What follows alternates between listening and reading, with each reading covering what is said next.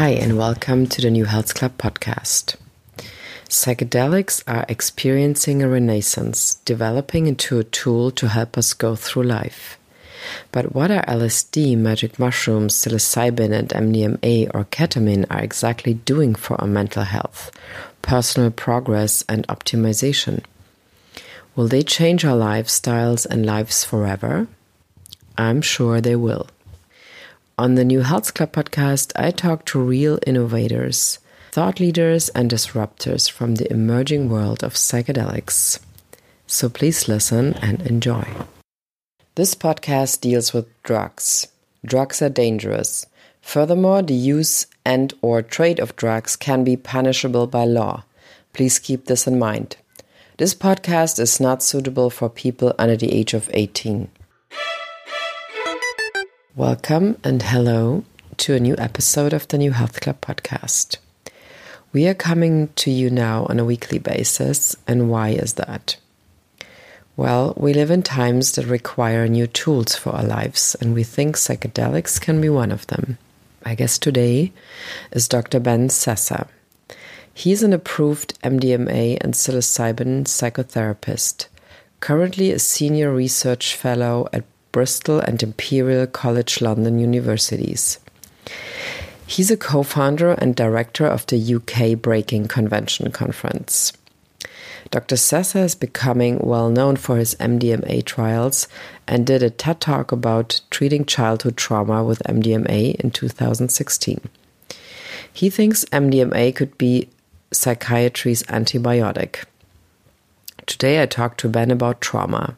So, what if after the crisis we are just experiencing in these times of coronavirus will leave a lot of people with traits of PTSD, which means post-traumatic stress disorder? Well, Ben has a very specific point of view if it comes to our resilience today. And since Ben is a British, well-spoken gentleman, you should listen what he has to say. So please enjoy today's podcast.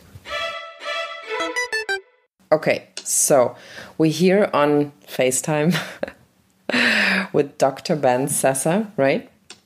Yeah, hi. How are you doing in Bristol? Say hi from Bristol. Hello from Bristol. Yeah, I'm doing very well indeed. Okay. Lovely sunny day here today. Okay, great. We're happy that you... Oops, is this you? Or this is me? The email? That's me, sorry. Okay. So, you doing a very interesting work, and a lot of people already told me about you, researching basically MDMA against or to cure actually severe trauma in people. So yeah. Please tell us how this is going to work and what are you exactly doing? So most, if not all, chronic long-term mental health problems that have any kind of anxiety component, which includes PTSD and so often addictions and generalized anxiety, are due to a stuckness or rigidity in terms of patients being able to move forward and tackle their symptoms.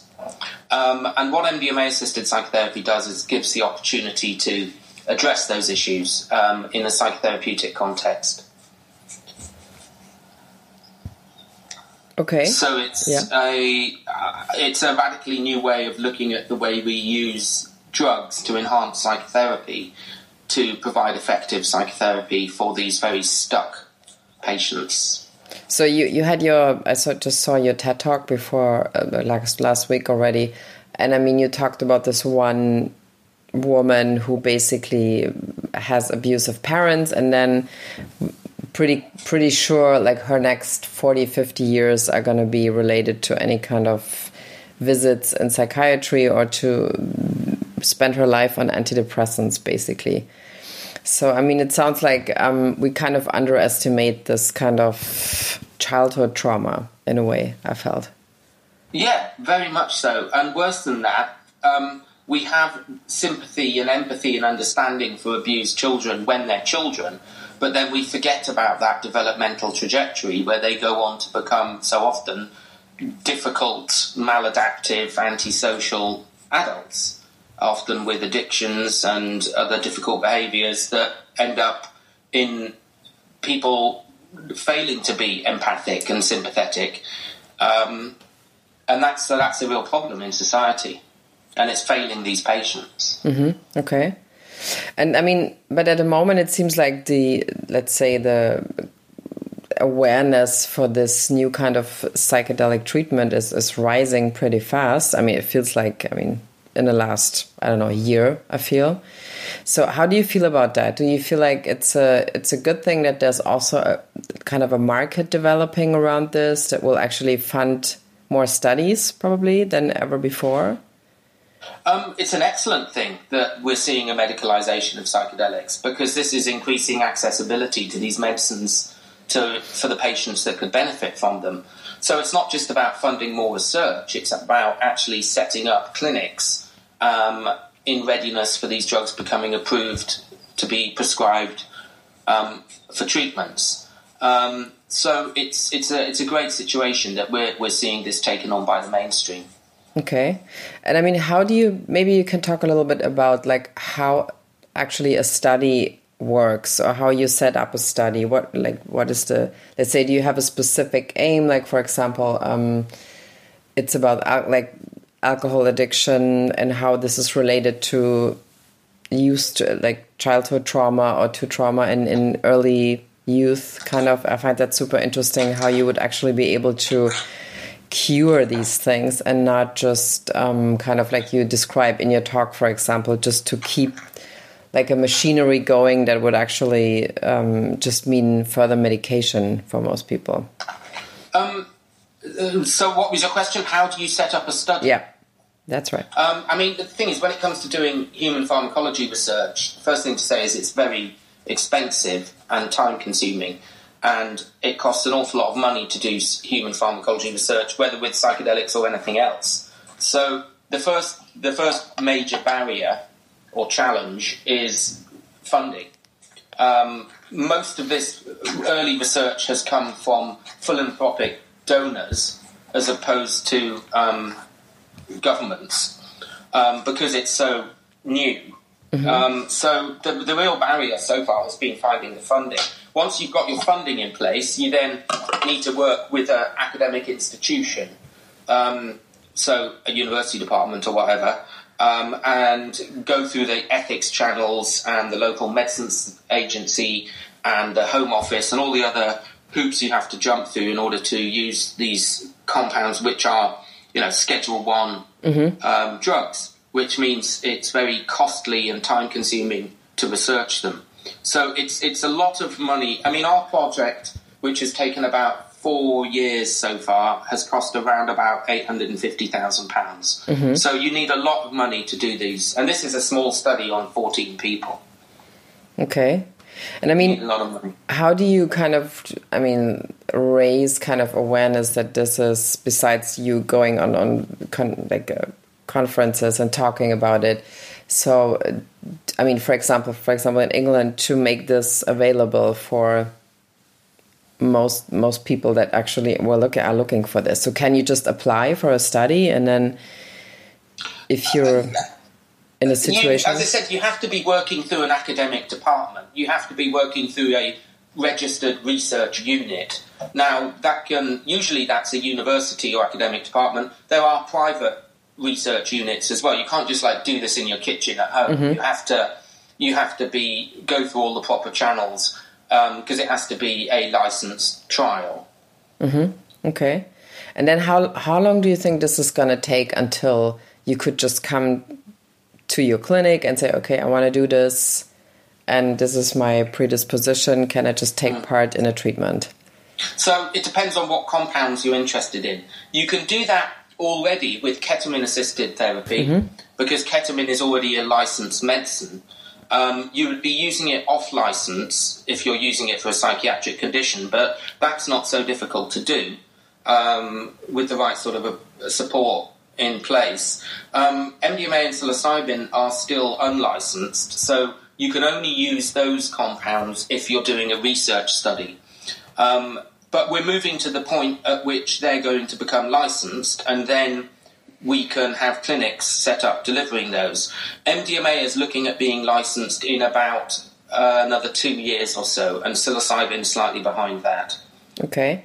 But do you think that I mean, this, of course, this will take place in a clinical context, definitely. But I mean, for example, there are already a couple of, let's say, retreats worldwide where you can, I mean, even if you don't have a condition, you can just go there and kind of experience like answering a big life question that you might have with the help of psychedelics. So what do you think about that? Do you think this is going to become a really common tool for people to use instead of psychotherapy? Well, I mean, it's more than just, even if you don't have a condition, they actually wean out people who do have conditions, exactly. Because they're not using the drug as a medicine for a medical condition. So you actually have to be considered healthy and well to do those retreats. So it's a very different paradigm for how we're trying to develop them as medicines. We're trying to develop them as medicines specifically for people with severe mental health problems, whereas meantime, a completely different industry has grown up providing these drugs to non-clinical populations who specifically don't have mental health problems or physical health problems in order to experience them for personal growth and development. So, yeah, that's another really interesting and very valid use of the medicines. It's a different pathway to the one that we're trying to do, getting these as medicines. Okay. And there's about half a dozen or so in the Netherlands. And then there's, places in Jamaica, doing ayahuasca in South America as well. And how did you get into this whole topic? What made you really interested in it, like, in the first place? Well, I was very interested in psychedelics before I went to medical school. I was interested in, I'd read a lot about the history of psychedelics, and I was interested in the whole 60s drug culture thing. And then when I went to medical school, I tried to study this, and there was nothing on the medical curriculum. And then when I went and studied as a psychiatrist and began working clinically, I wanted to redress that balance. So I wrote a paper in 2004 that got published. I think it was the first paper on psychedelics in the British medical press since the 60s. And then as the years went on and I was just working as a psychiatrist, I became increasingly disillusioned with the current lack of efficacy and safety of maintenance therapies. So that sort of drove me on further. And, at the time when I started 15 years ago in psychedelics, it was a very small research community, certainly amongst doctors. There were no other doctors in the UK doing it. Of course, it's much, much bigger now when we've got loads and loads of research trials all over the world. Okay. And, I mean, like, if you look at these numbers at the World Health Organization, like over 300 million also in regards of new anxiety as a disease that has not been a disease, like, I feel like 10 years ago, nobody really talked about anxiety. So why do you think that, like, anxiety and kind of, like, I mean, it's almost like hard to describe, more like a feeling of just, being under stress or anxious and not really leading your life. Why is this so increased? Or, like, it feels like it has increased, that people are kind of... I think partly increased reporting. Perhaps that's a good thing, that there's a stigma reduced and people are more readily going to see the doctor and talk about that. So although that means the numbers go up, that's actually a positive thing if people are going and seeking support because of stigmatization being reduced. Then, of course, there's the whole arguments about just that we're living much more anxious lives and we have less connectivity with community and one another and family. We're stressed with consumerism and commercialization. Everyone's working 2 jobs to pay their mortgages, no contact with their children, all sorts of socio-political, socio-cultural reasons why the Western world at least seems to be wallowing in anxiety at the moment. I mean, looking at all the stuff in the news today, it's everyone is just desperate to be worried about stuff. Yeah, which brings us to the unavoidable topic number 1. I mean, that, like you said, there's no other article, and if there's another article, it's not clickbait anymore, whatever it is. That's what I learned today. You have to put something in a headline today with Corona or like COVID, otherwise it's not going to be clicked. So anything that comes your way now, just what I learned today.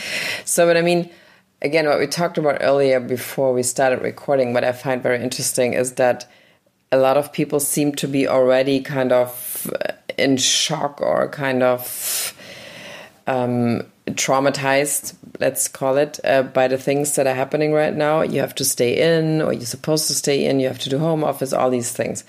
So, I mean, meaning that a couple of months later, some people might suffer from their traumatized experience, which is like a thinking that, I mean, I'm just making this up now in a way because I already hear a lot of people saying that, okay, I will never recover from this moment when I realize, whoa, I can't go out, I can't behave anymore just like I used to. What is this all going to mean? Is the world going to go down like the way we used to know it? So, I mean, I would be very careful of calling that post-traumatic stress disorder. Yeah. You know, it's actually offensive towards people who've experienced severe sexual abuse or severe combat PTSD to suggest that having to stay in and wonder whether you've got enough rolls of toilet paper is to be considered PTSD. You know, this is not anywhere close to what, as a psychiatrist, would consider trauma. I think if people are considering this as to be a deeply traumatic episode, they really need to go home and rethink their life. That would be my personal Which opinion. they have to do now because they have to stay at home. So, but I mean, I think if you saw patients with PTSD, you would see that there's very little correlation between the experiences that they've had that traumatized them and also the presentation that results. You know, PTSD is a really severe and awful, debilitating illness with very severe causation and very severe presentation. I don't think that the current concerns are going to come close to that, but maybe I'm wrong about that.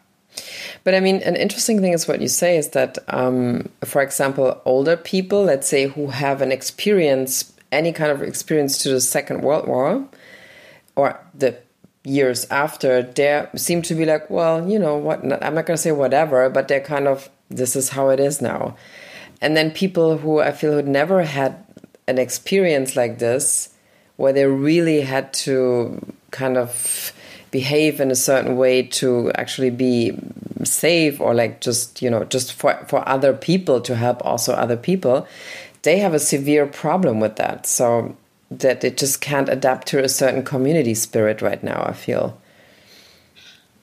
Well, yeah, this doesn't have much to do with psychedelics, but I guess this is about just, well, I don't know, I don't want to be disparaging towards millennials, but I think, there does seem to be a somewhat of a shift of what things actually are difficult and traumatic these days compared to what previous generations have experienced.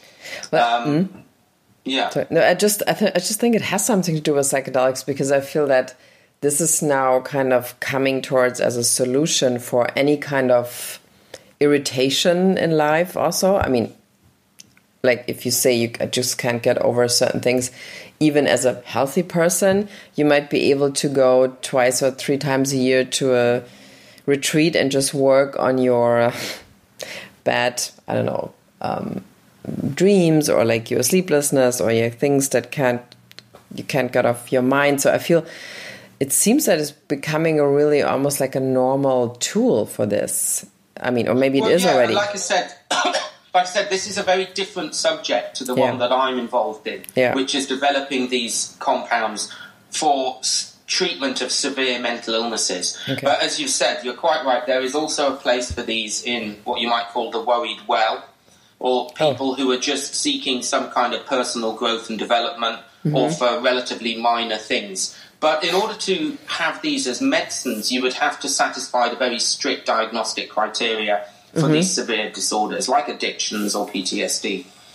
And so, I mean, addictions, it seems that the number also is very much on the rise on a worldwide level, scale.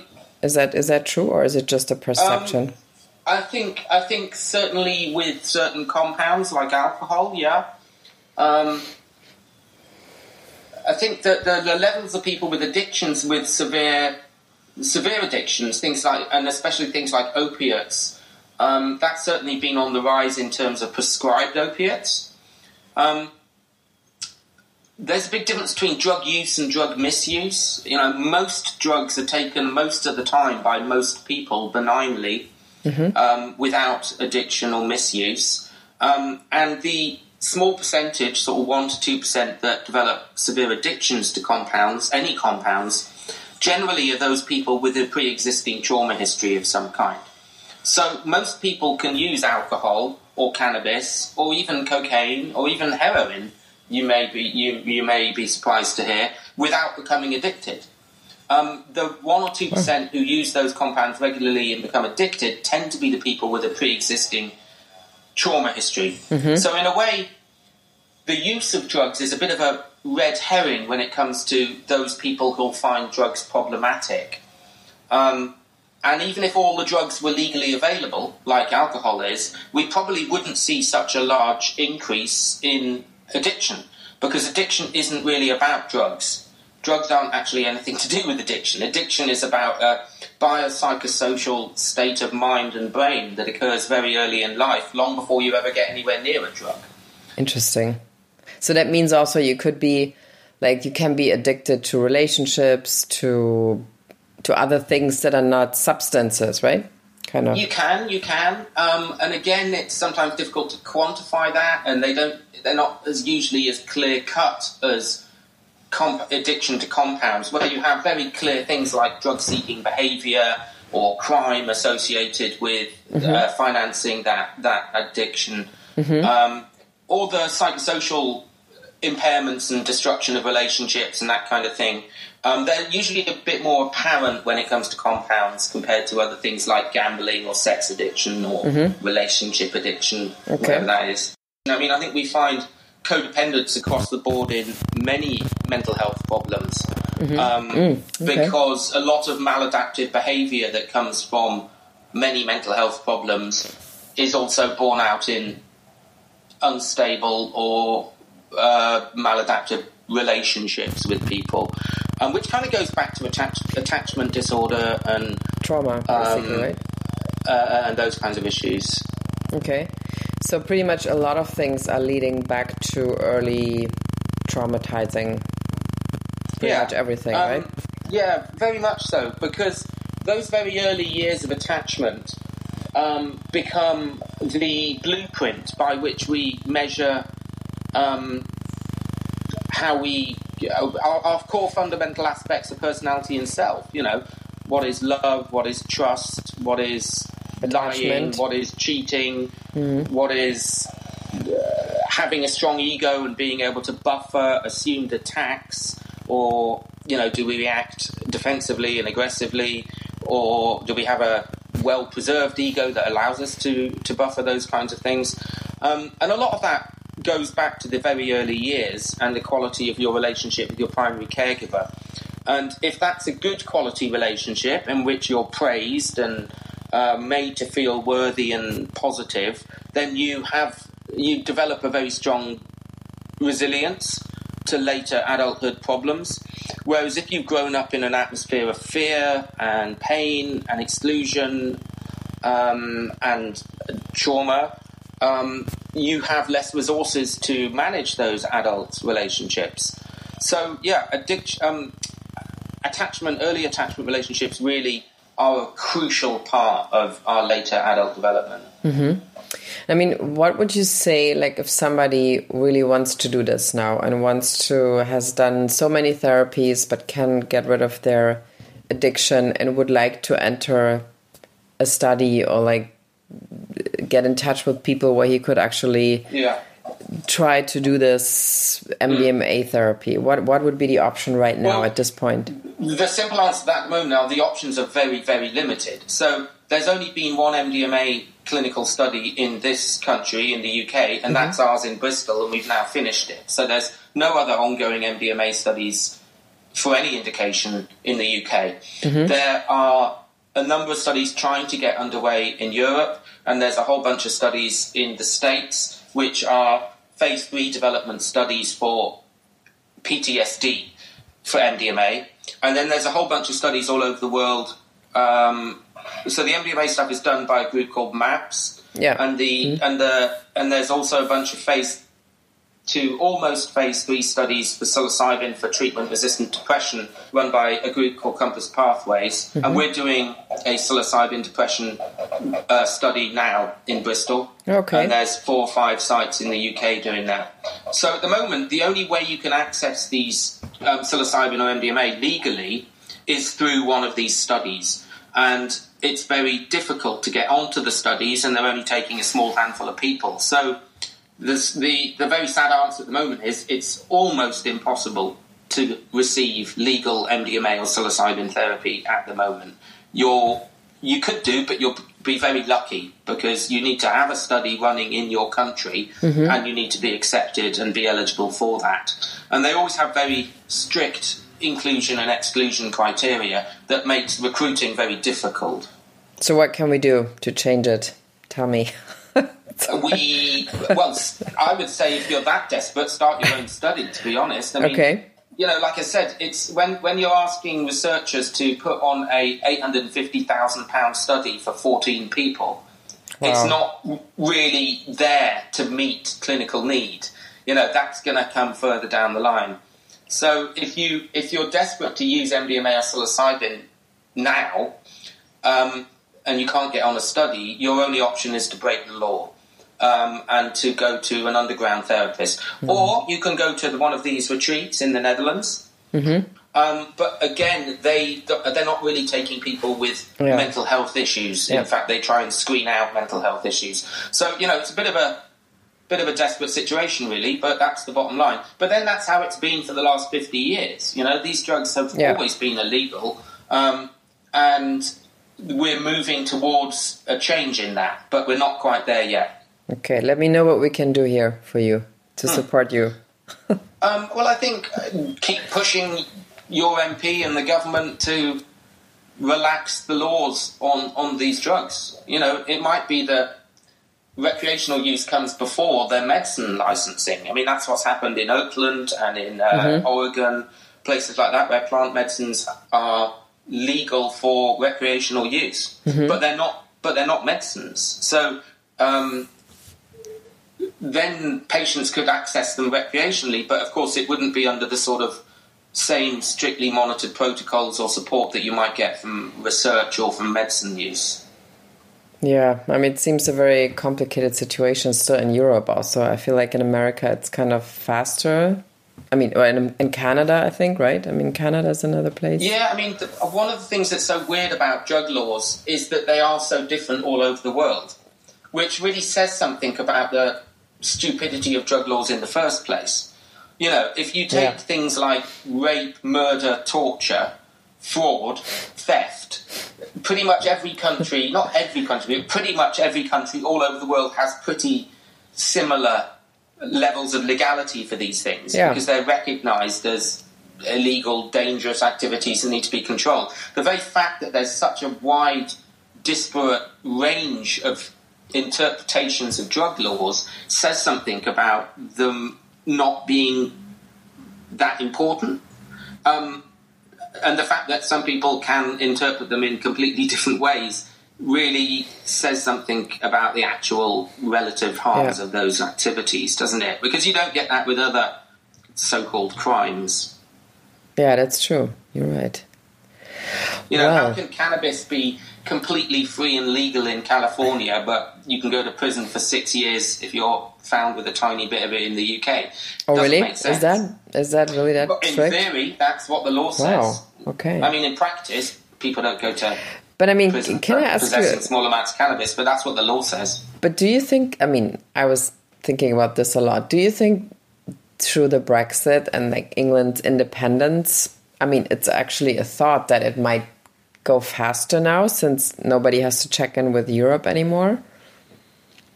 Well, if anything, Europe's much more relaxed than the UK. Okay. So we'd be probably better off staying with Europe. I mean, look, in terms of cannabis laws, look at medical cannabis in France and Germany and Portugal and Spain and Switzerland are years ahead of the UK. So what's going to happen to the UK being independent from Europe and its cannabis laws, it's difficult to tell whether that's going to be a good or bad thing. Okay. One way or the other, the UK is just so archaic and behind, which is ironic, say, with cannabis, because we really lead the way in psychopharmacology research in other parts of science, but we've just got the most appallingly backward cannabis laws.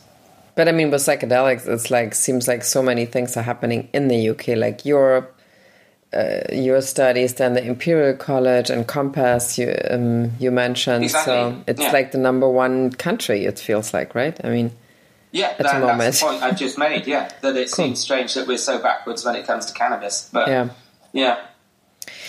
Well, thank you so much. That was really interesting. Okay. I think you have a lot of things to do today. It's like every schedule is changing like crazy at the moment. Yeah, it's difficult because conferences are being cancelled and changed and postponed. So everything that was all organised and in place is now suddenly disorganised and needs to be worked on. So every meeting I'm having today and all of last week is all about what should we do. Of course. Forward. And everything moves to Zoom or Google Hangouts, pretty much everything.